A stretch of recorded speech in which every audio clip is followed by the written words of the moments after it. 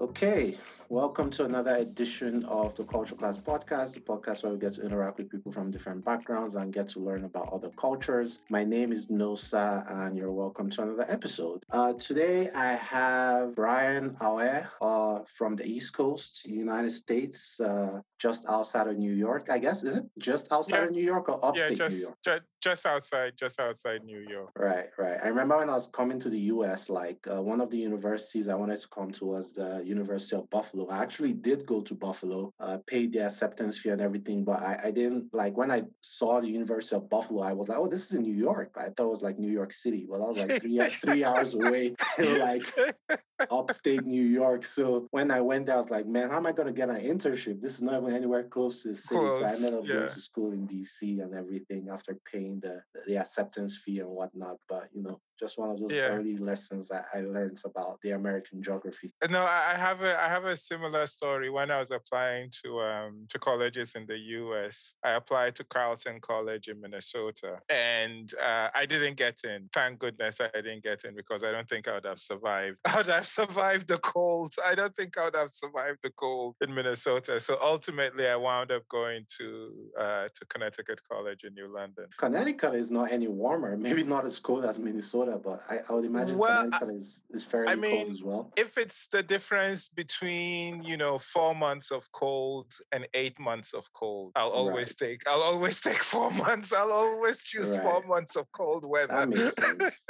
No, that you know what, that makes sense. I currently live in Colorado, and I've experienced like two winters here now, and I was like, why are you guys always making a big deal about the cold in Colorado? This isn't so bad. But people get to tell me that maybe global warming is kind of like real because when we were has much changed younger, it was a lot colder than these days. in 97 and 96. In 97, it was a very different world. Yeah. Right, right. And did I get your last name correctly? Is it Awe? Yes, yes, yes. You got it as correct as one Okay, could there we hope. go. I lived in Ghana for 3 months, so maybe I picked up something. So maybe you picked up. Of course, but this is the funny thing. If you write my name out and show it to a Ghanaian, most Ghanaians would tell you there's no way that's a Ghanaian name. Just because the way it's spelt was, when my dad was a kid and he went to Catholic school. And the white missionary priest asked him his name. He pronounced it, and they wrote it the way they thought, and so it's a. I've decided not to mess with it because it works. People either remember me because of my name, or they remember me because I do something that just sticks in their memory, something foolish that sticks in their memory, and they're like, "Is that guy with the vowels, with all the vowels in his name?" So Right. You know what? That makes it like we seem to have a lot of similarities because my mother, like her maiden name is all her family are brothers and sisters and everyone like her name is Udo, her maiden name, but it's spelled Udo. But she's the only one that has Udoh because initially I think it was like a music teacher or someone in school who claimed he was from her village and knew the ancestry and she's spelling her name wrong and forced her to change it to Udoh. So all our official documents are Udoh. Our whole family is like UDO. So that's a very funny how, teachers and people can influence us like directly or indirectly when we're pretty young. Speaking of being pretty young, let's talk about, your growing up. From what I understand, you grew up in two parts of West Africa, Nigeria and Ghana, but you spent quite a bunch of time in northern Ghana and growing up with your grandfather. yeah, so my family comes from Ghana. I'm Ghanaian by ancestry. In 1979, Nigeria was going through the oil boom, and a lot of people from other places were moving to Nigeria as The gift and the expatriates. curse, the oil boom. The gift and the curse, exactly. And so my dad got a job teaching English at Bayero University in Kano, and he moved the family there. And so I did all my primary education in Kano, and then we went home to visit home. We went back home and to visit our relatives in northern Ghana So in wait, '85. when was the first time you actually visited Ghana for the first time? Did you do all your primary education? You were about what, 8, 9, 10 before you set foot in Ghana? I was 11 when we first visited. And so the following year, when I finished primary school, they decided to send me back home to Northern Ghana for boarding secondary school. So I did my O levels in Northern Ghana, and then I moved to Accra to do my A levels. And so while I was doing my O levels, my mom and dad are in Nigeria. My siblings are with them in Nigeria. Oh, I your lived parents with stayed back in Nigeria. Yes. My parents stayed back in Nigeria, and I went back home to Ghana. And it was an interesting experience because people ask me now in the United States if I miss home, or what the experience was like. And, at 12, I went back home. I didn't speak the language. I didn't really know my relatives. I had to figure things out for myself. Was that So intentional on your parents' side? Like they wanted you to go back to absorb the culture, or it was instigated by my grandfather. He said, when we went in '85, he said Brian is the firstborn son of his generation of the family. He's the first male of his generation of the family. He has to learn the culture. He has to know the traditions and whatnot. You need to send him home. You need to send him home to come and learn. And so when the following year, when I was ready for secondary school, that's how I wound up going back home to Ghana. well, that's pretty interesting. So, you are in all these places. Like it's almost like I remember like growing up in a military household, we never stuck to one city. Like we probably moved like 15 times in like 13 years or something. So, you schooling primary school in Nigeria, O levels Northern Ghana, A levels in Accra, like you're always moving around all these different regions with like its own unique cultures. Did you like feel like an outsider? Like what was like what were It's you it's go ahead. Go ahead. no, I just wanted to ask, like, being a young boy, like, did you feel ostracized in a way, or always like a sore thumb sticking out, like in all these places you were going to? I don't know if I would say that at the time I felt ostracized. I definitely felt like an outsider, right? So, for example, when I went to secondary school, I didn't even speak the language, right? That was home, but I didn't speak the language. I had to learn. And what I began to get good at doing is making myself at home wherever I happen to find myself. I've taken to using the statement that wherever I find myself is home. So when I'm in Nigeria, Nigeria is home. When I'm in Ghana, Ghana is home. When I'm in the US is home. And I just took to thinking about home in that way. Wherever I find myself and where there are people around me who are welcoming and who accept me, that's what I think of as home. But one interesting thing happened when I first went to secondary school. As one of the subjects in secondary school, we had to study a Ghanaian language. And where I come from in northern Ghana, that language is Dagari. Sorry, what was That's the the name of the language, language? Dagari. Dagari. Yes, yes. Okay. So at home in the village with my grandfather and my relatives, that's what we spoke, right? We speak Dagari. But like I said, I didn't speak the language. But then I had to study it in school, and for some reason, I think it was that I had extra motivation to do well in that subject. I was topping my class. I was beating everyone else in Dagari in school. And I remember one day the teacher was surprised. He was like, Brian doesn't even speak the language. How is he getting 100% and coming first in this subject when the rest of you are fluent? I'm intrigued myself. How do you do that? Was there a formula? What I, happened? I have no idea. I just remember that I sat there and I was like, I've got to learn this thing. I've got to learn this thing. And I think it was, like I'm saying, I think the motivation was that when I went home during vacation, I wanted to be able to speak to my relatives. That's the only explanation I can think. Oh, that's interesting. Okay, having lived in like Nigeria and also like lived in Ghana, like home is, Nigeria, Ghana slash the US. Like, let's get into the jollof conversation for 2 seconds. Like, where, let me see where home is really for you. So you have to now on record because I'm recording this. Which jollof?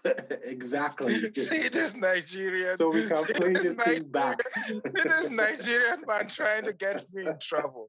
See this Nigerian. No, you have to answer. I mean, you grew up on Nigerian jollof. You went to Ghana, had some Ghanaian jollof. So, So here's the thing. I can cook either type of jollof. I make a mean Nigerian party jollof. I make a mean Ghanaian jollof. I really think it really depends on the individual. I think if you want a jollof that has more spice, more flavor, more kick to it, I tend to find that with Nigerian jollof. I think if you're looking for a jollof that is easier on the palate, not as spicy, and generally, I think we can agree that just generally speaking, Nigerian foods tend to be a little on the spicier side than Ghanaian foods. So if you're looking for something that's more mellow, then maybe Ghanaian jollof is more your spoken like a true entrepreneur. Doesn't want to alienate the audience, but it's all good. I'll give you a pass on that one. We'll move ahead. I'll give you a pass on that one. I'm really intrigued about your time, growing up with your grandfather. Like, the little time I spent with my grandfather on my maternal side, like it's just a different relationship with your grandfather than your parents, like with your mom and dad, right? Like there's a certain like wisdom and there are certain lessons, especially if you're African. If you have like a Nigerian or a Ghanaian or any type of African, grandparent, and you spend some time with that person, there are just a bunch of things like you get to learn. Like my grandfather was a communications officer in the Nigerian Air Force. He was actually my father's boss. So my father dated his daughter. But there were just all these things I had learned from him. You had grown up in this academic environment. Your parents were teachers in Bayero University. I would imagine you guys lived within the confines of the university. Yeah, the campus. Yeah, when you went to live with your grandfather, like he was a farmer. So like what were some of the lessons you picked up from him along the way while you were, completing your O levels? And how was that difference for you moving from like an academic institution to like farm life, pretty much? I am, in hindsight, I am really grateful for the 6 years or so that I spent being in secondary school, then spending my vacations with my grandfather. He died in '96, about a year before I left to come to the United States to go to college. And what I think the sentiment that you're conveying is exactly right, that you learn things that you probably, or at least for people in our generation, I think you learn things from your grandparents that your parents have no way of teaching you, right? So for example, my grandfather was a peasant farmer. If he didn't work, he wouldn't eat, right? If you don't go to the farm and do the back-breaking work of farming, you're just not going to eat. On top of that, I learned from living at home with him. When he was a young man, he developed a case of rheumatoid arthritis, a very, very debilitating case. And I think it might have been even more than that, because ultimately he wound up with a hunchback. So not only is he a peasant farmer who every day is doing this back-breaking work for like 10 12 hours a day, but on top of it he has this disability which puts him at a disadvantage. Oh wait, he was still going on farming even with his condition? He had to, I guess. Yeah. He had no choice. Actually, he developed it as a very young man. He left. I'll tell you a bit of the background. He left home planning to move to southern Ghana to work in the mines, and then I think the Second World War broke out. His older brother got conscripted into the army and was sent abroad to North Africa to fight on behalf of the Allies. So they sent word to him that he couldn't go down south. He had to come back because their parents had passed away not too long ago. So he had to come back home to take care of his siblings. During that that episode, he fell sick, developed a hunchback, etc., etc. But since there was no one to take care of his siblings, it fell on him. It fell on him to take care of his siblings. So for as long as I knew him from my infancy, he had a hunchback, continued farming and what. I never heard him complain once. I never heard him complain. I never heard him, like, woe is me. Why did this, fate befall me? Etc. Every morning he would be up before sunrise. He would say his prayers. He would crack the whip and get us all ready to go to the farm. He would outwork almost everyone on the farm. He'd come back home. He'd work in the evening. Unlike a lot of his peers, he ensured that every male member of his family knew how to cook. Wow. He ensured And that we this helped. was way back when, in This the is 80s, this early is 90s? yeah, yeah. This is, he ensured he would make sure that we would help with sweeping, with cooking, with doing the dishes, all the work that you would traditionally think of as being women's work. He ensured that we had a hand in doing it. And so basically, what I took from him was, you never have a reason to complain, right? Instead of complaining, just use the resources that you have, use the gifts that God has blessed you with, and use those to make a difference. And that has really it really left an imprint on me. I mean, during the time I stayed with him, I began to have seizures, and I became epileptic, and the doctors could not figure out what was going on. Did you And have those in Nigeria? Or it's just when you moved to Ghana? no, it's interesting. It's just when I started a secondary school at home. Now, my mom tells me I had seizures as an infant, and then they stopped. And since no one could figure out what was going on, they just said, well, sometimes this happens. Infants have seizures, and then the seizures just stop. He seems fine. And then they started again when I was in secondary school, right at the beginning of secondary school. And medication wasn't doing much to help. Fortunately, they would happen maybe once every 3 months. It wasn't the sort where I was having a seizure every day. It was spaced out. And, but the lesson I took from my grandfather was, instead of complaining and feeling sorry for myself, like, just get on with it, right? Just get on with it. Find a way to manage your life around this condition that you now have, and don't feel sorry. Don't spend any time feeling sorry for yourself. Wow, that's like learning resilience from like your grandfather. It's like, you're in this not strange place, like your family is there, but you're in this place, different place where you didn't grow up. You're in a boarding school environment, which can be different. I'm sure that comes with its own challenges. And on top of that, you had these conditions, but you were still pushing through and still like being the top of your classes in languages, or in a language that you didn't even like speak. And that just speaks to like maybe kind of like the kind of cloth you're cut from, and things like that. Did your grandfather support your education? Did he try to also teach you about, farming and things like that? A little bit of both, or how was that situation like? So he's an interesting character in the sense that his name is Matthias, and my son is named after him. So Matthias is an interesting. Actually, and now that I mention it, his name is Matthias Kunwabong, and the name Kunwabong, which would have been my surname. There's a whole long story there, but Kunwabong should have been my surname. And Kunwabong, literally translated, means what is death? What is death, or who fears death? Death. What is Oh, death? dead. Death. Who fears death? Death. Yes. Who fears death? Like, in the face of something that's going to kill you, have no fear, or something along those lines, right?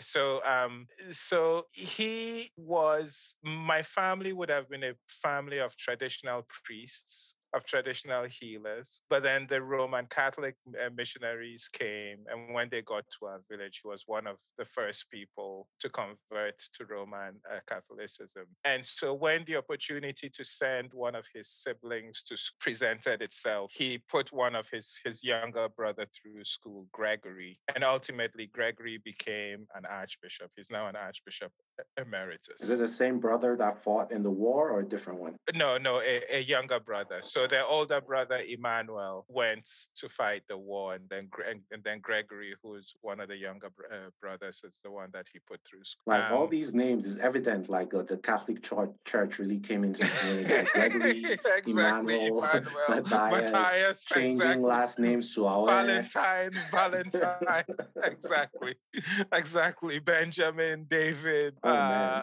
Yeah. No, it's a very strong Did, Catholic did that influence. also contribute to how, I don't want to say progressive, but did that also contribute to your grandfather's thinking, making sure that his male grandchildren knew how to cook and things like that? Or that was like separate from any kind of teachings of the Catholic Church and was just like his own way of doing things back then? I think it's a mixture. I think it's a mixture of being more enlightened than his peers, but I also think just personality wise, his personality made it so that when you put the influence of Catholicism on top of that, he was more likely to be like, hey, you can't treat this as women's work. It's work that everyone has to partake in, right? So we all had to learn how to cook. We all had to learn how to keep the house and that sort of. But he put his brother through school. His younger brother eventually became a bishop, and so he was always supportive of people going to school and learning. In fact, one of the things that I found interesting was that even though he didn't go to school himself, sometimes he would engage me in conversations about what I was learning in school. And once in a while, when I complained about, well, my peers, my classmates who are spending their vacation in the city, they're probably studying and whatnot, he would encourage me if I could find a way to make arrangements to study in the evenings to go ahead and do that. But when I So was that's how you did it. Your grandfather did all your assignments for you to no, learn Bagaria. the funny thing is, I'd get back from the farm and I would be so tired that there's no way I was going to. There was no way I was going to do any studying. So basically, the way I treated it was when I'm in school, I work as hard as I can, and when I go to the village, I just focus on farming in the village. There's one interesting lesson I learned from him, which is this incident really drove it home for me. But there was one day during one of my vacations when I just rebelled, and I was just like, I'm not going to the farm. How old And were I you? I was maybe 16. I think Okay. maybe 16. I rebelled. I'm not going to the farm. I told him I wasn't going to the farm, and I went off and was idling about in the market. So he didn't say anything. He went farm. He came back. When he came home, I greeted him and we sat down, pretended like nothing, pretended like nothing had happened. And he's a strict disciplinarian, which is where my dad gets it from. And so I was like, oh wow, maybe I got away with this. maybe I'm Yeah, actually right. maybe he's actually going maybe he's actually going to let this slide. Yeah, right. Then the time to go back to school came. And the way things worked in the village at the time is that a market truck, one of these market trucks, would come once a day. And so school was going to reopen on a day when the market truck not come by. And so the day the market truck was coming, I went to him and I was like, hey, school is reopening. I need to get going, etc., etc. And he said, well, the way I earned the pocket money to give you It's when you're through the going farm. is through the farm. Ooh. And you don't want to farm. So I have no pocket money. I have Ooh. no pocket money to give you. Granddad flipped it. So we couldn't get on the market truck. That meant that the following day, my cousin and I had to take bikes to carry our bags because the next place where we could catch a truck was 12 miles away. So we rode the Bikes bikes. like bicycles? Yeah, bicycles. So we put our stuff on the back of the bikes. We rode together. We left them in a village called Kalio, which is 12 miles away. Then we went back to the village because those weren't our bicycles, right? I borrowed my uncle's, but yeah. So we returned the bicycles. Then the following day we walked. Here is the trick. Just before we set out to walk, I went to him to say goodbye. We're walking to go catch the truck in Kalioen. And he said, "Oh, here is your pocket money for here Mm, is your pocket money." He said, "I just wanted to teach you a to lesson." teach you a lesson. That I just wanted to teach you a lesson. Wow, wow. You For, know, for there's an adage where I come from, like what the elders can see sitting down, the young people can see standing up. So it's probably his way of teaching you. And I'm sure you learned that lesson that, hey, that, you have to appreciate, the hard work of, whoever is providing for you and things like that. it's something I have never forgot, because that 12-mile walk was no joke. That 12-mile walk was no joke. Right. Man, shout out to Granddad Matthias, man. Gangster.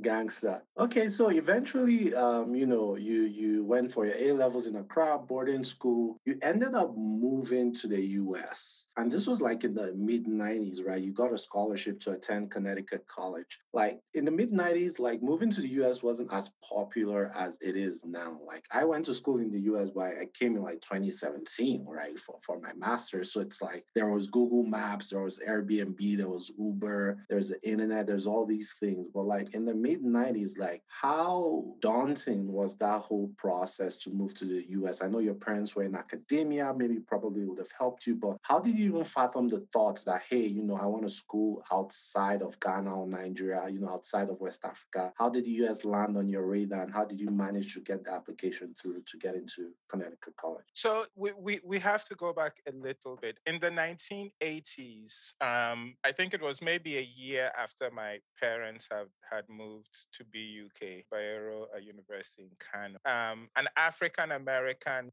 the university hired an African American lecturer, their economics department. And when he arrived, he didn't know anyone.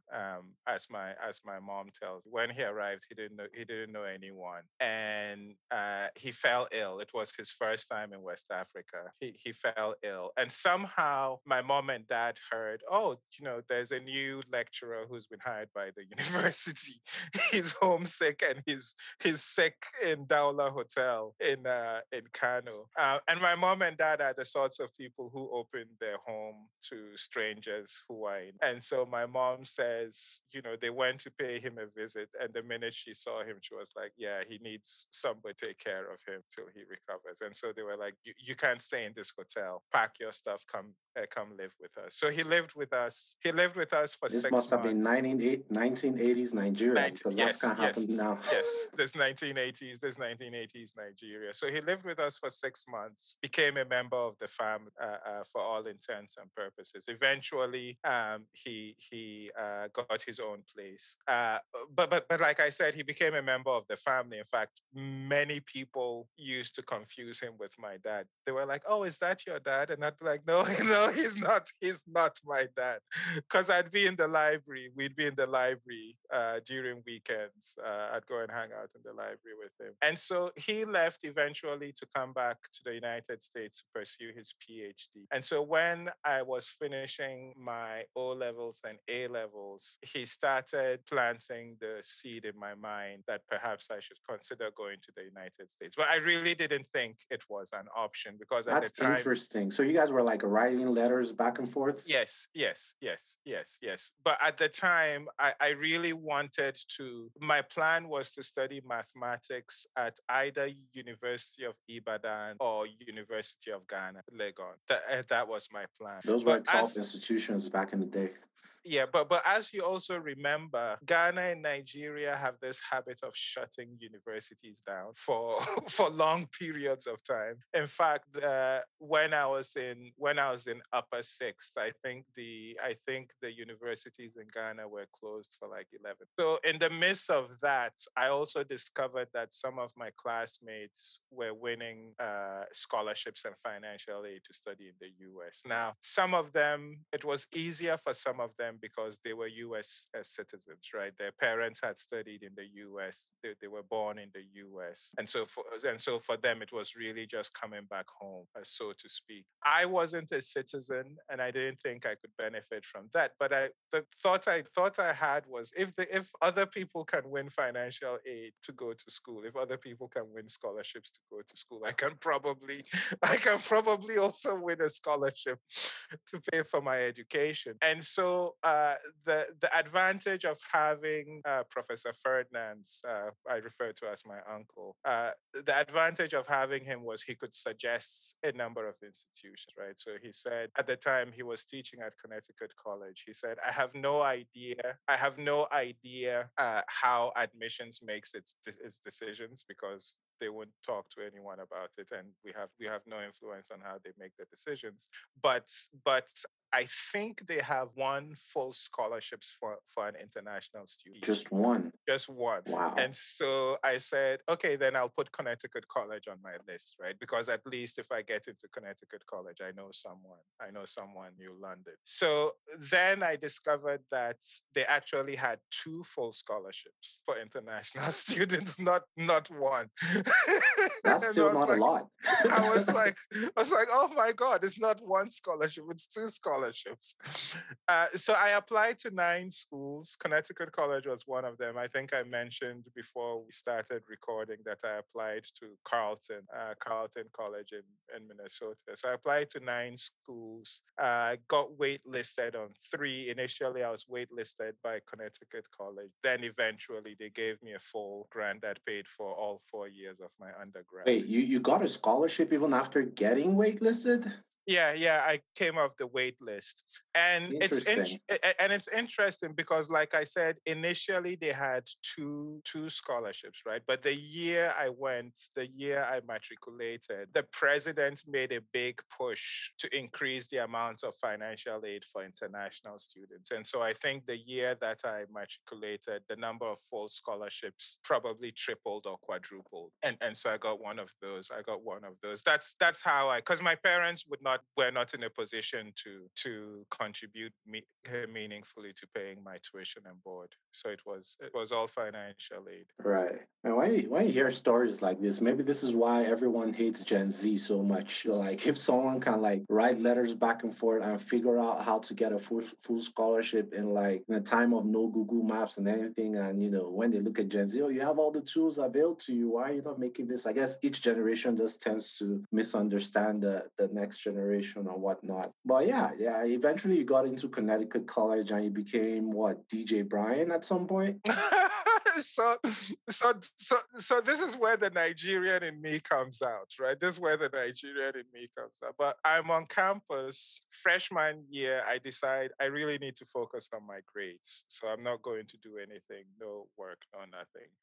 But then summer of freshman year is approaching. I have absolutely no money. I'm like, man, I need to earn some pocket money. So I start inquiring about jobs on campus, and I realized if you work for the physics department, they'll pay you $7.25 an hour. Highest paying job on campus. And I signed up to work for the chair of the physics department. The jobs that are attracting you, by the way, physics department, studying mathematics in University of Ibadan. Like what kind of were you the class nerd?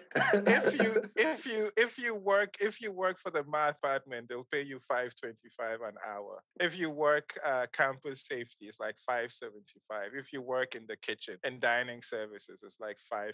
Then I realized that one of my friends, we lived on the same floor in the dorm, he was a DJ. He DJ'd at the campus radio station, and he DJ'd party. I was like, Craig, how much do you get paid for DJing a party? I was like, oh, I don't know, $200 for 4 hours of work, $300. $50 an hour. I was like, $50 an hour? He said, yes. I was like, oh boy, I need to teach myself how to DJ. I need to. Imagine, no natural talent, you just had to learn.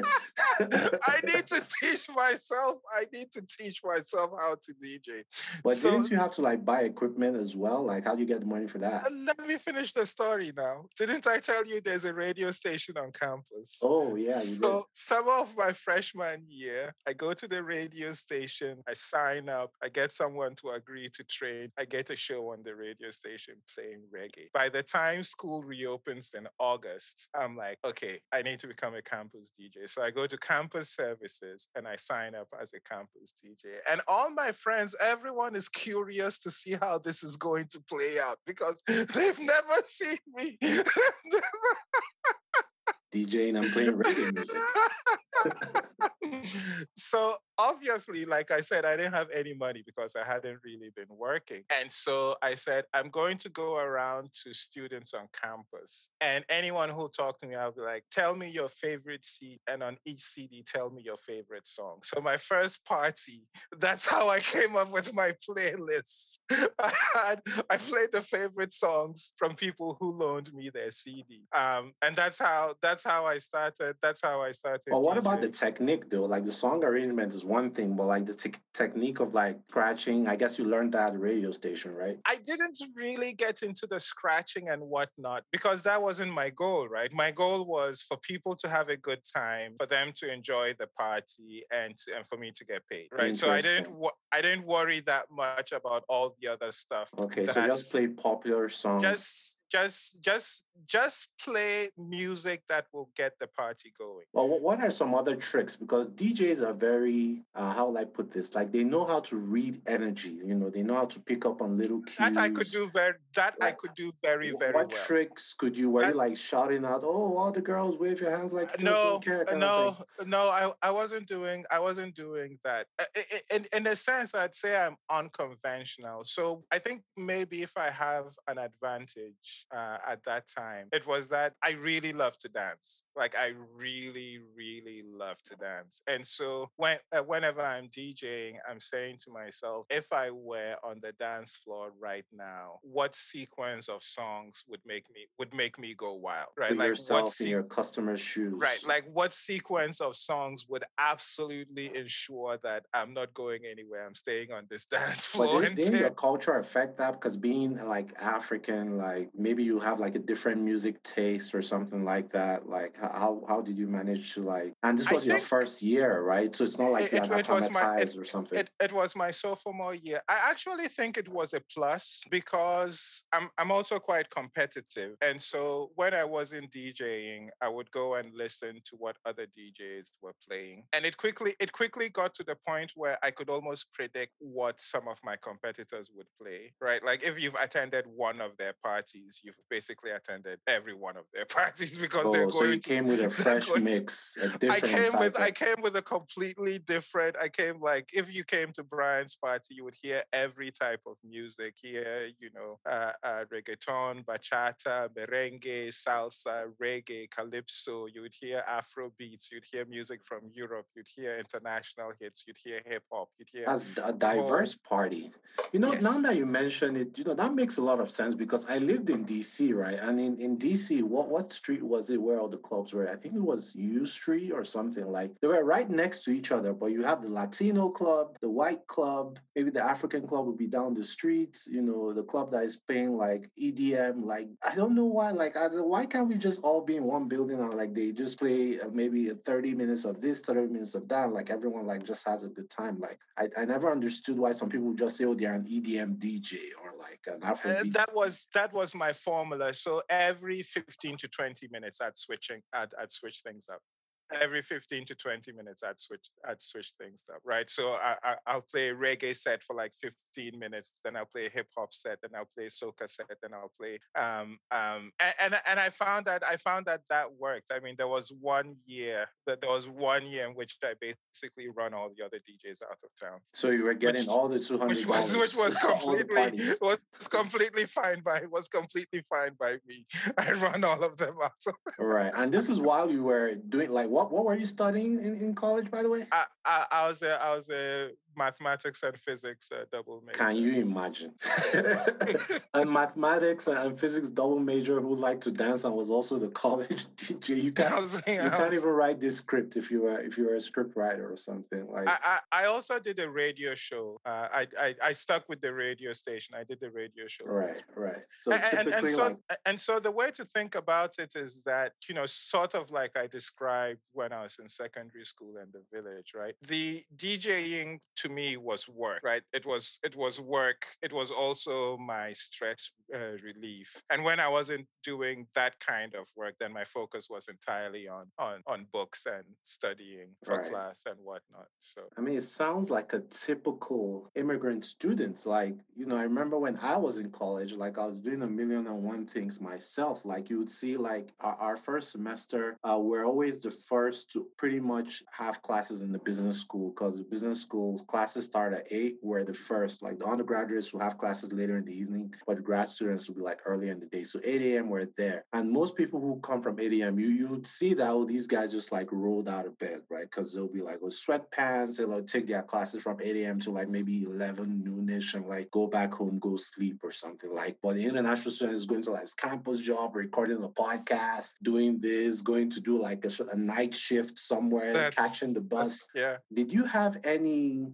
culture shock? What are some of the culture shocks you had when you came to Connecticut? Like I came to school when the internet was prevalent, right? So there are a lot of things I had known, but I know when I started to drive to kind of like get used to the traffic lights here in the US was pretty strange because back home, if a traffic light turns green, or if it's a signal turns green, you go immediately, right? But in the US, even when a signal turns green, you still have to wait if you're turning left to see that all the cars coming from the opposite direction pass you and there's no pedestrian before you then go. So that was like a very weird culture shock for me. What were some of the culture shocks you had moving to Connecticut? I'd say if there was culture shock, it was the food. The food, it took me a while to adjust to the food. And even now I don't know if I've adjusted completely. Any opportunity You I mean it's get, been I'm 20 I'm years? cooking. Any opportunity I get, I'm cooking egusi and bitter leaf or Nice. some other or banga soup or some other some other soup like that. Nice. Do your Uh, kids participate? so my son lives with his mom and his stepdad, with my ex-wife and his stepdad in Connecticut. Yeah, when he's here, he eats African food when I cook it. So food took some getting used to. I'll tell you a funny story. At home, university students are not typically expected to do homework. What do you mean? In Ghana and Nigeria, Oh, got university it. students, you Right, you right, right, right. typically don't get Like you typically projects and don't. stuff. Yes, you typically don't turn in homework. I remember my first week, I didn't realize that I was supposed to turn in homework until so that took some getting used to, but I adjusted quickly. Originally, I wanted to study computer science. I didn't realize that it's difficult to study computer science if you've never actually used a computer. And so I took two programming classes my freshman year in successive semesters, one each semester, and then I decided to abandon computer science. In hindsight, I wish I hadn't abandoned computer science because I think it would have been so. Yeah, I think those are the things. Obviously, the weather. The weather is still something I've not adjusted to. The Um, Connecticut weather. Yeah, I can yeah, the imagine. cold weather. Each winter, I'm like, Jesus Christ, what's this? Right, right, right.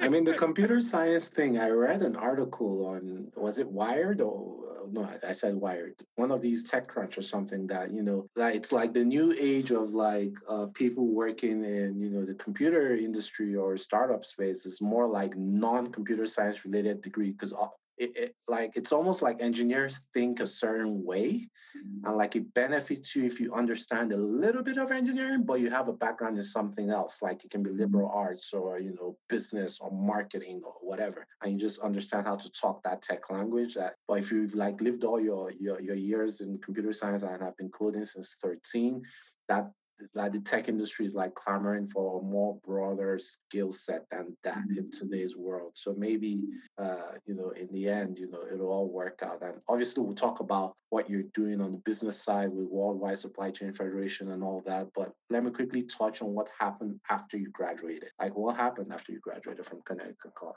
So I finished, graduated Connecticut College, and then I got a job as an actuary, as an actuarial analyst. I mean, what could be better At a retirement benefits consulting firm at Watson Wyatt Worldwide. I entered their retirement actuarial training program. And my thinking was, what could be better than going to work during the day and then being expected to study math at night and take actuarial exams? The interesting thing about the actuarial exams is that they are incredibly difficult.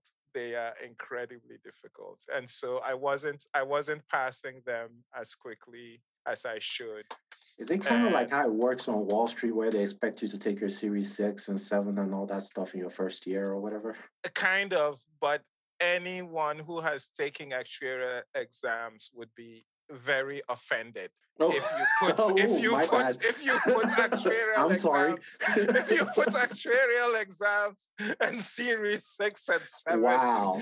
on the Well, same I'm on the sorry, same guys. like anyone would be highly offended. Uh, think of the actuarial exams as being the equivalent of getting a master's degree in mathematics. And some of the material is even more complex, more involved than that. Interesting. Well, I guess it makes sense because we have a lot of physics majors. Like one of the most needed skills, like is like risk management, right, on Wall Street after the whole financial crisis. So, and all the people working in risk management are like physics majors. So, That's all that actuaries do. They manage risk. Yeah. Yeah.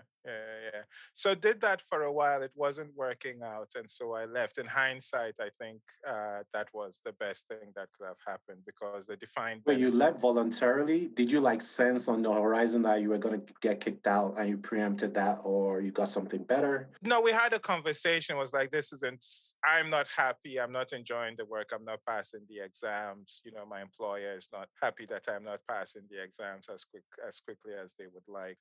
Let's part ways. And then 4 months after I left Watson Wyatt, I was job hunting and I got a job at UBS. Their head of global diversity, their group head of diversity, needed a data analyst and researcher. She had had a difficult time finding someone who would stay in the position over the course of 2 years. She had gone through a lot of people, and I said, "This is the sort of thing I love to do." And so I said to her, "If you employ me, I can assure you, I can assure you that that there'll be stability. This is something you won't have to worry about." Right? She was very worried about the quality of analysis and whatnot. Wait, did you say head of diversity? Yeah, group head of Wow, diversity at UBS. I thought diversity heads were just like a 2010 thing. Like they were that No, no, early? no. 2000. This was April 2004 when I joined the Interesting. UBS.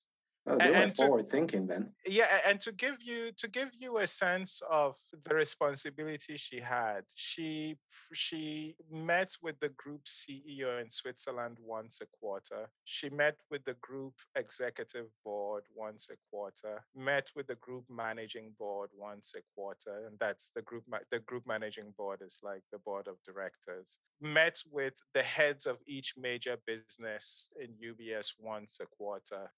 Met with the head of each region like once a quarter, and I was her only analyst. I Wow, was I was responsible for all. I was responsible for all the research and analysis that she took to these meetings, and and that and, must and have that's been a why workload. And she was working out of different time zones, so you might have been awake at different times and things like that. there was one time someone in Zurich called, sent an email to me, and I responded immediately.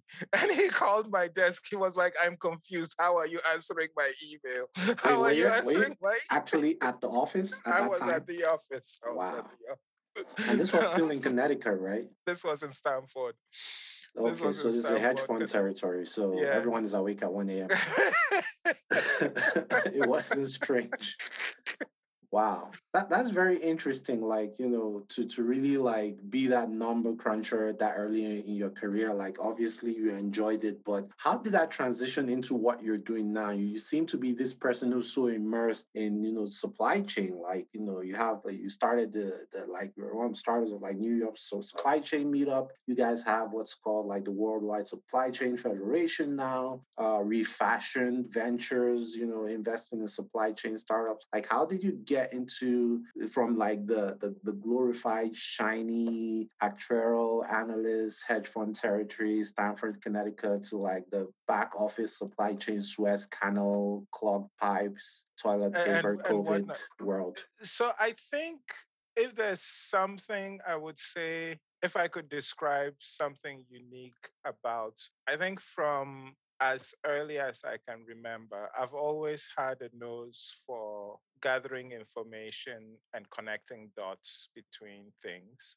And so, for example, I told you I was in secondary school, gathered bits of information from different places, and I said, you know what, I need to apply to colleges in the US. That's how I landed in the US. Then I get to Connecticut College. I'm trying to earn my pocket money, right? Because my financial aid took care of tuition and room and board, but I needed to take care of my own living expenses. And I asked around, talked to different people. That's how I discovered that being a DJ is the most profitable job on campus. So then next thing you know, I start DJing. Then I ask around, because it wasn't typical for people to go into actuarial science from a liberal arts college. That's how I landed at Watson Wyatt. Again, at UBS, I was job hunting. uh, the People thought, oh, go into back office operations in fixed income, go into back office operations in equities and whatnot. But then I talked to different people, and that's how I got the interview with the head of group diversity at UBS. And I was like, that is going to give me more responsibility than I would have if I was in back office operations in Right. You fixed were income. data driven in Yes, making your yes. decisions. So right, right. So what she needs plays to my strengths, but I get to work for someone who's like meeting the CEO 4 times a year and whatnot, and taking my work directly to those places. So that has always been the case. And the way I found myself where I am now is also a similar experience. In 2008, I had been let go from Lehman Brothers. So I left UBS in 2007, went to Lehman Brothers, finished Good my timing. MBA. I know, right? I finished my MBA at NYU as I did the part-time program in 2008. So I had been let go from Lehman. I was job hunting, and I got an email from a recruiter at Vonage in New Jersey who said, "Hey, I'm trying to fill an interesting job. I saw your profile online. I think you'll be a perfect fit for the job. Do you want to talk?" And so again, I wasn't sure what this opportunity was, but I said, "Yeah, sure, let's talk. I'm unemployed. I should talk to anyone who wants to talk to me." And it turns out in the long run that the founder of Vonage, a gentleman by the name of Jeffrey Citron, his family office was looking to hire someone. And the family office at the time had one employee, the chief financial officer of the family of the CFO of the family office. And they were looking for someone to start an initiative to do more direct investing through the family office. And it wasn't a very well defined, like there wasn't a crystal clear job description, right? This wasn't a position that had existed in the past. Like I said, was the second employee at the family office. So it was more like, this is what we want to do, but pretty much the person that comes in is going to define what this becomes. And so initially, when we had the conversations, I didn't understand what the opportunity was. But as I thought about it and we talked more and more, I was like, wow, this is precisely what I want to do, right? I want to do equity research. I want to do investing. I want to do investment management. There's an opportunity to do that. I didn't think I'd get the job because, as I've told you, my work experience, up to that point, my work experience was not managing investments, right? I didn't think that if you looked at my resume. It screamed, "This is the guy that you should hire to come in to come and start a direct investing program in your multi-million dollar family office." But to my surprise, they How large asked. was the fund that you guys were managing? Ultimately, when we built KEC Ventures, the family office deployed, $35 million in Fund One, $63 million in Fund Two. And if you count a number of SPVs, it's easily $100 million plus of AUM dedicated to the venture fund. So I joined the family office as a second employee in 2008. 2008 through 2010, I was focused on two turnaround assignments. One was a fine dining restaurant company. The other was a private jet company. It was a lot of work, Wow, and that's a very diversified. it was an incredible amount of work, but I learned so much about building businesses, managing companies, and so on and so forth. The two companies combined about 650 employees, combined revenues about $50 million across the two companies. It consumed all my time till about mid 2010, and then mid 2010, the family office decided to establish a venture fund, a KEC Venture. So then we recruited Jeffrey Parkinson, a good friend of mine, who's I think he and his family have moved back to Colorado, and so did stayed at KC Ventures till 2018. When the team dispersed to do different things, and I decided to team up with my co-founder Lisa to form a Refashioned Ventures. And the thesis for Refashioned came to me while I was at KEC Ventures. It got to the point where we decided as individual members of the team to pick areas to specialize in. And the more work I did with some coincidences, again, just like reading, looking at trends, noticing trends, taking in the information, synthesizing it, and trying to make sense of it. It occurred to me that supply chain is where the opportunity is going to be, because that's where the biggest problems we need to solve are. And so that's the genesis for the thesis, the investment thesis. It's interesting. Like, I have a few questions. First things first, like when you were working for the predecessor to KAC, that was more, I don't know if I'll call it private equity. Like, you guys were investing in like traditional businesses like restaurants, private jet companies. What was the most important thing in managing those businesses? What would you say? I know people always give that generic answer like the people or things like that, but if you say like one specific thing that made it easier to grow those businesses or to make those businesses successful, what would you say is important to focus on? Is it different with every business, or have you come to realize that, oh, when you pay attention to the data, or maybe pay attention to the people, or pay attention to the overall macroeconomic environment, like what was the single most important thing you think across those businesses, a common thing that led to successes?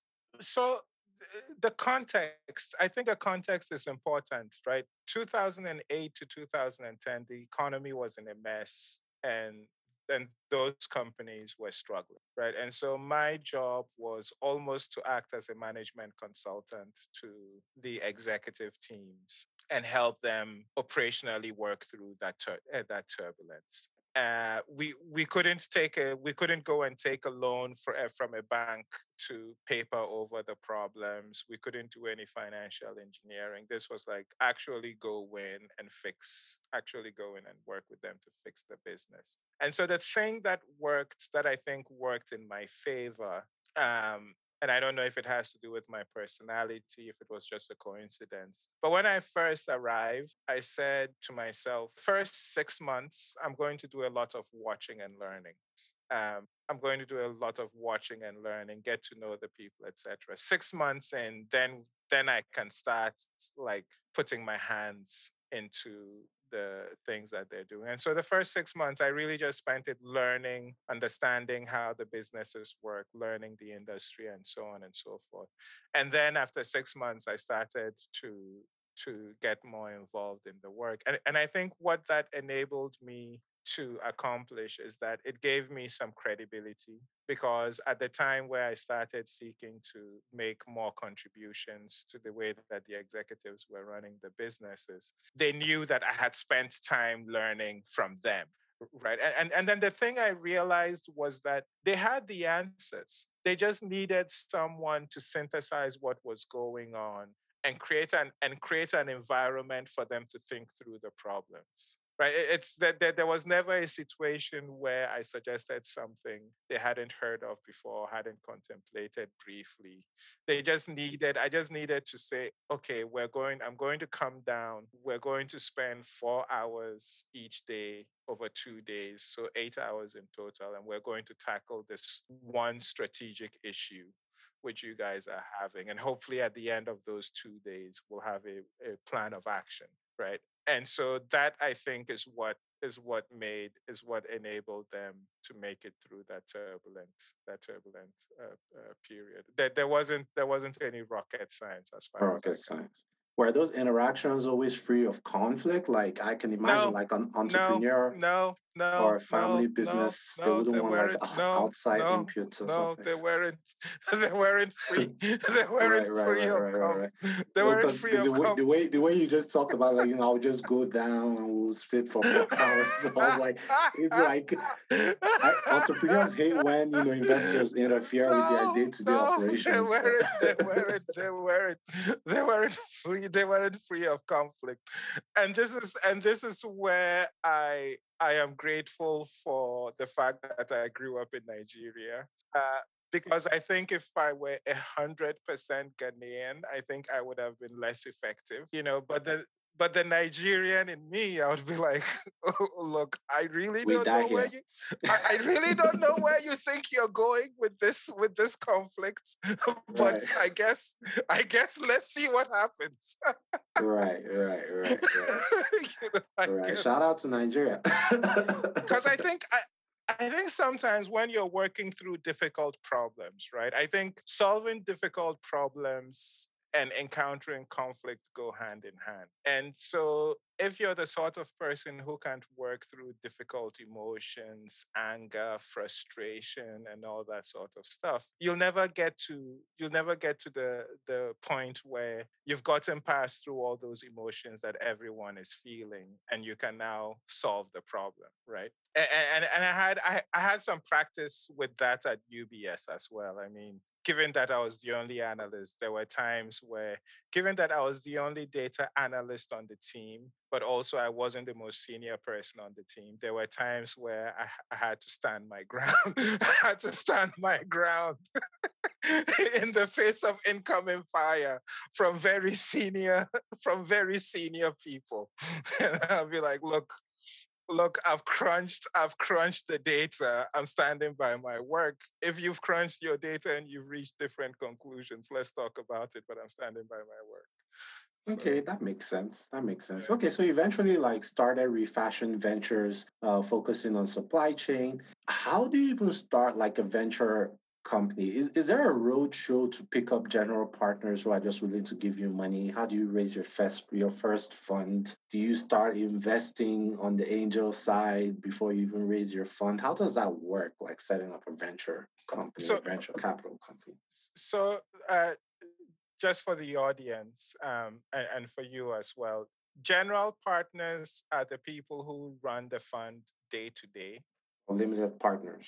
Limited partners are the folks who invest in the fund. And so I would say that there probably isn't a one size fits all answer as to how people get started launching a fund, right? The easiest way is you have some capital of your own, you start making some investments, and because you've made those angel investments, that enables you to raise a fund from other people who like what you're doing and decide, hey, why don't we let Brian or Nusa manage money on on our behalf as well, because he seems to know what he's doing, he seems to have access, and so on and so forth. Um, Yeah, track record. And then in other instances, if the fund has existed for a long time, then once in a while they will go out and recruit new GPs to join the existing team. But that happens rarely, as you can imagine. When people get into the investment management business and they're having success, they typically don't. They typically don't.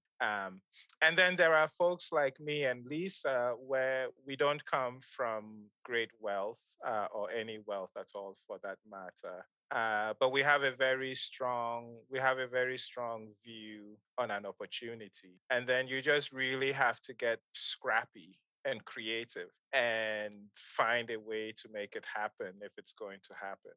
And that's the situation in which we are. So what we're doing right now is launching a rolling fund on Angel List. It allows us to bring in accredited investors at much lower ticket sizes than would typically be necessary for a traditional fund. It's also appetizing to people who want some consistency to how capital is called, right? So it's a subscription model. In our case, you subscribe for 4 quarters or 8 quarters to begin with. It's $25,000 a year, so that the capital is called once a quarter, 6,250 a quarter, and then that's going to enable us to start making a couple of small investments based on some conversations we started having last year, and given not it's 2021. Yeah. So in 2019 and 2020, based on conversations we started having in 2019 and 2020, I think once we've made a few investments, there's a chance that we can go back to speaking with some institutions about raising a traditional fund. Who knows how big that traditional fund will be? And we'll build on that. It's like building. It's like putting up a building. You do it one brick at a time. So we're at the very early stage. This is square one, so to speak.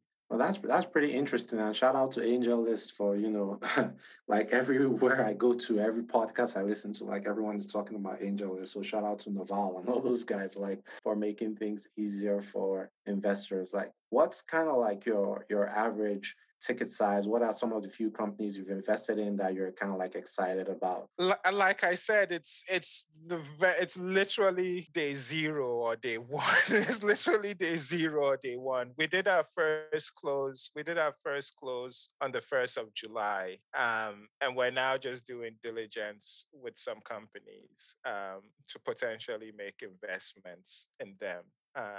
So I can't talk about specific companies till we've closed the investment. But basically, the way we're thinking about the opportunity is that so given the stresses that we're putting on the world's resources, how we make things, how we consume things, how we transport things, how we store things is going to change. And I think the pandemic has demonstrated to all of us just how critical supply chains are. In 2019, when we're talking to people about supply chain technology, what's that? Why does anyone care about supply chains?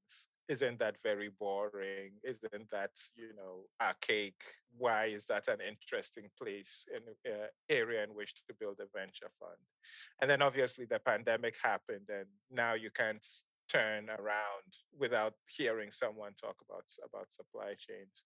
But then there's another issue that I think is related, and this is the issue of climate change, right? So when I say that, when I tell people I think supply chain is the biggest opportunity around, they'll often say, "But what about climate change? Isn't that a bigger opportunity?"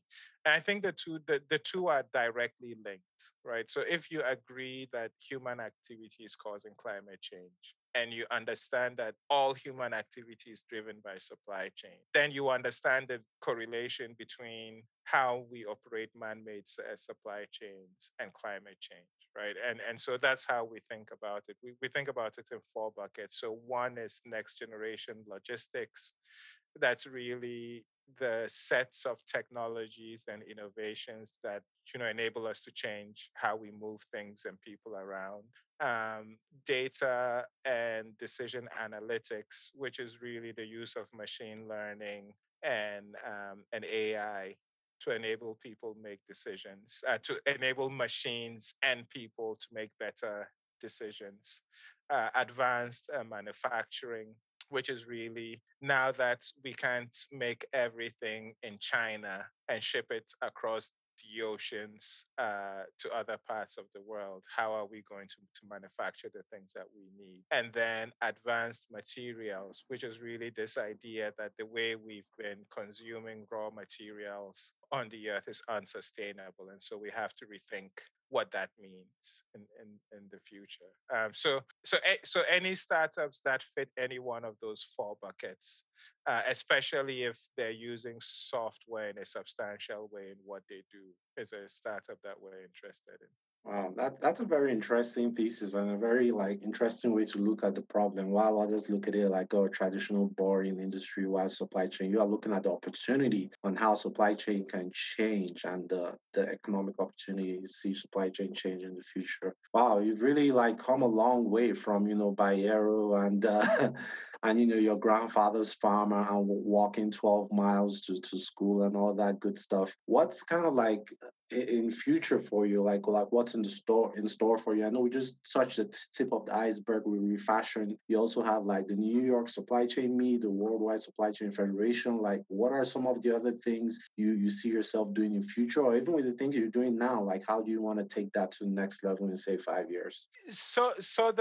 But my real focus, that's a great question. Thank you for asking it. My real focus is so maybe everything that Lisa and I do is tied to supply chains and innovation and technology, right? So the fund, hopefully we grow the fund. In 5 years, hopefully we're talking to investors about our third fund by the time 5 years rolls around. And hopefully that fund is big enough that we can really make a difference for the early stage founders that are building the innovations that we all need to see deployed in supply chain. The community that we've been building, starting with with the meetup, the New York Supply Chain meetup, and then expanding it into the Worldwide Supply Chain Federation. It's really about closing the knowledge gap between the people who understand new technology and the people who understand supply chains in a really deep. And once we got started in New York, we heard from people in other places that they too wanted a community like the one that we were building in New York. So hopefully in 5 years from now, we have many more chapters in other parts of the world enable this sort of dialogue between the builders and the buyers of supply chain technology. And then the other things, I do some writing. So for 2 years, I was a columnist for Freight Waves. I'm looking forward to be able to pick that up again sometime in the near future. And continuing to write on my blog. What over the longer term horizon, what I would really love to be able to do, and I'll have a great sense of pride and fulfillment if I'm able to do this. I'd love one day to be able to announce a fund focused on supply chain innovation in Africa.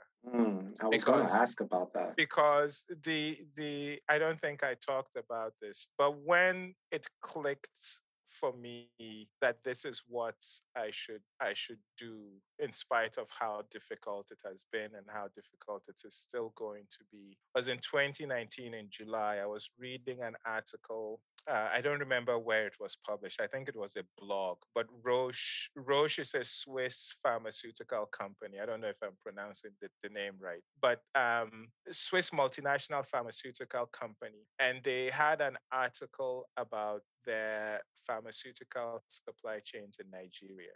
And the thing I remember from that article is that they said because their supply chain in Nigeria is so broken, by the time their products get to the end user in Nigeria, those products have been marked up by between 40% and 700%.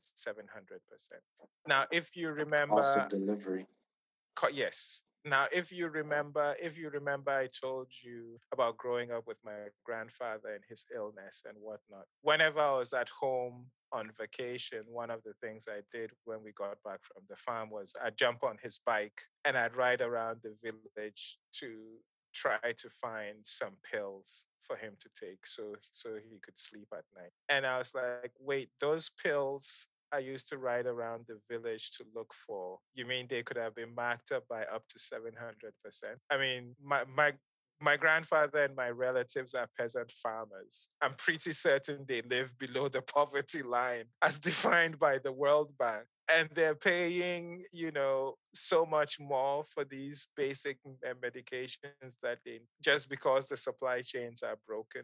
And that's when I realized that this is more than just an investment opportunity. But if you can improve supply chains around the world, what you're really doing is improving lives for a lot. Facts, facts, especially in That's places like Africa. And it's interesting you have like a especially personal. especially in places like sub-Saharan Africa, Latin America, Southeast Asia. That's where any improvements in supply chains makes a big difference in people's lives. It really makes a big difference in people's lives, right? And in the West, it will be wonderful, right? If supply chains function a little better and we get our stuff from Amazon in 1 day instead of 2 days, of course, that would be great. But think about my grandfather or someone like him in the village where life-saving medicine is marked up by 700%. What if we could do it? So what if we could get to a point where it's not marked up by 700%, it's marked up by 200%? And I guess there are a lot of opportunities in that regard because a lot of what's the name of that startup? Is it Zipline that's using drones to deliver Yeah, blood to drones blood and blood banks yeah, in Ghana and things like that? yes, yes, So yes. when I think about supply chain in sub-Saharan Africa, I always imagine how did Coca-Cola do it? Because Coca-Cola was always there. How did they? Coca-Cola was I Coca-Cola don't was know how they always move their I don't know. products across the continent. I don't know. So I think, and that's why, I said it the way I said it, that we have a fund that's focused on Africa, because I think you almost need, and I'm not sure if this is how Coca-Cola did it. I'd imagine it is. I think you need a regionalized approach, right? So that the way Coca-Cola runs its business in sub-Saharan Africa is not the same way that it runs its business in Europe, which is probably not the same way it runs its business in North America, right? Because the challenges are different, the regulations are different. You have to team up with different sorts of partners and whatnot. So you need a very regionalized, very localized approach if you're going to succeed. Wow, that makes sense. I mean, you're truly like an inspiration for, people like myself and tons of other immigrants like listening to this, like coming from where you come from and just to be where you are now. And this is not even the end of the story. Like we're still watching it unfold in real time. All we can do is to, wish you the best and to tell you not to stop because you continue to inspire us. So yeah, thank you so much. For coming on the podcast. Would you like to like drop like your email or social media handles if people in the supply chain industry, maybe people who are interested in the W3C Federation or people who have startups in Africa who might be interested in getting in touch sometime in the future? You might want to share your contact. Yeah, I think the easiest way is if people just type my name, Brian Aware, Aoaeh, into Google. It should be easy. It should be easy to get a hold of me. I'm very active on Twitter. People can DM me there. I'm on LinkedIn. People can DM me there. Our website at Refashioned can get a hold of me there. My email is Brian, BRIAN, at refashioned.com. Refashioned is spelled without the E. We did that so we could trademark the name. So yeah, if people just type Brian Aware into Google, they'll probably be like, "Oh my god!" So many things. Your digital footprint is all out So there. many. Can we see some DJ pictures on Google as well, or no? No, no, no, You no. I scrubbed don't that one. think You there scrubbed that are one any. out of Google, huh? I don't think there are any pictures. Oh man. Oh Lord, Yeah, thank you that's so funny. much, Brian, for Yeah. coming on the podcast. As usual, guys, you guys can also follow Culture Class Podcast everywhere. I will try to have some of the links that Brian talked about in the description of this episode. So if you guys want to click on that, you can, see what he's about, reach out to him on Twitter or through his email and, connect with him. In the meantime, check out our website. It's cultureclasspodcast.com. Let us know what we're doing right and what we're doing wrong. And as we continue to progress to episode 150 in November, the podcast is going to be 3 years old in November. We're really looking forward to it. And we have a lot of things in store for you listeners. But till then, and until the next episode, be well.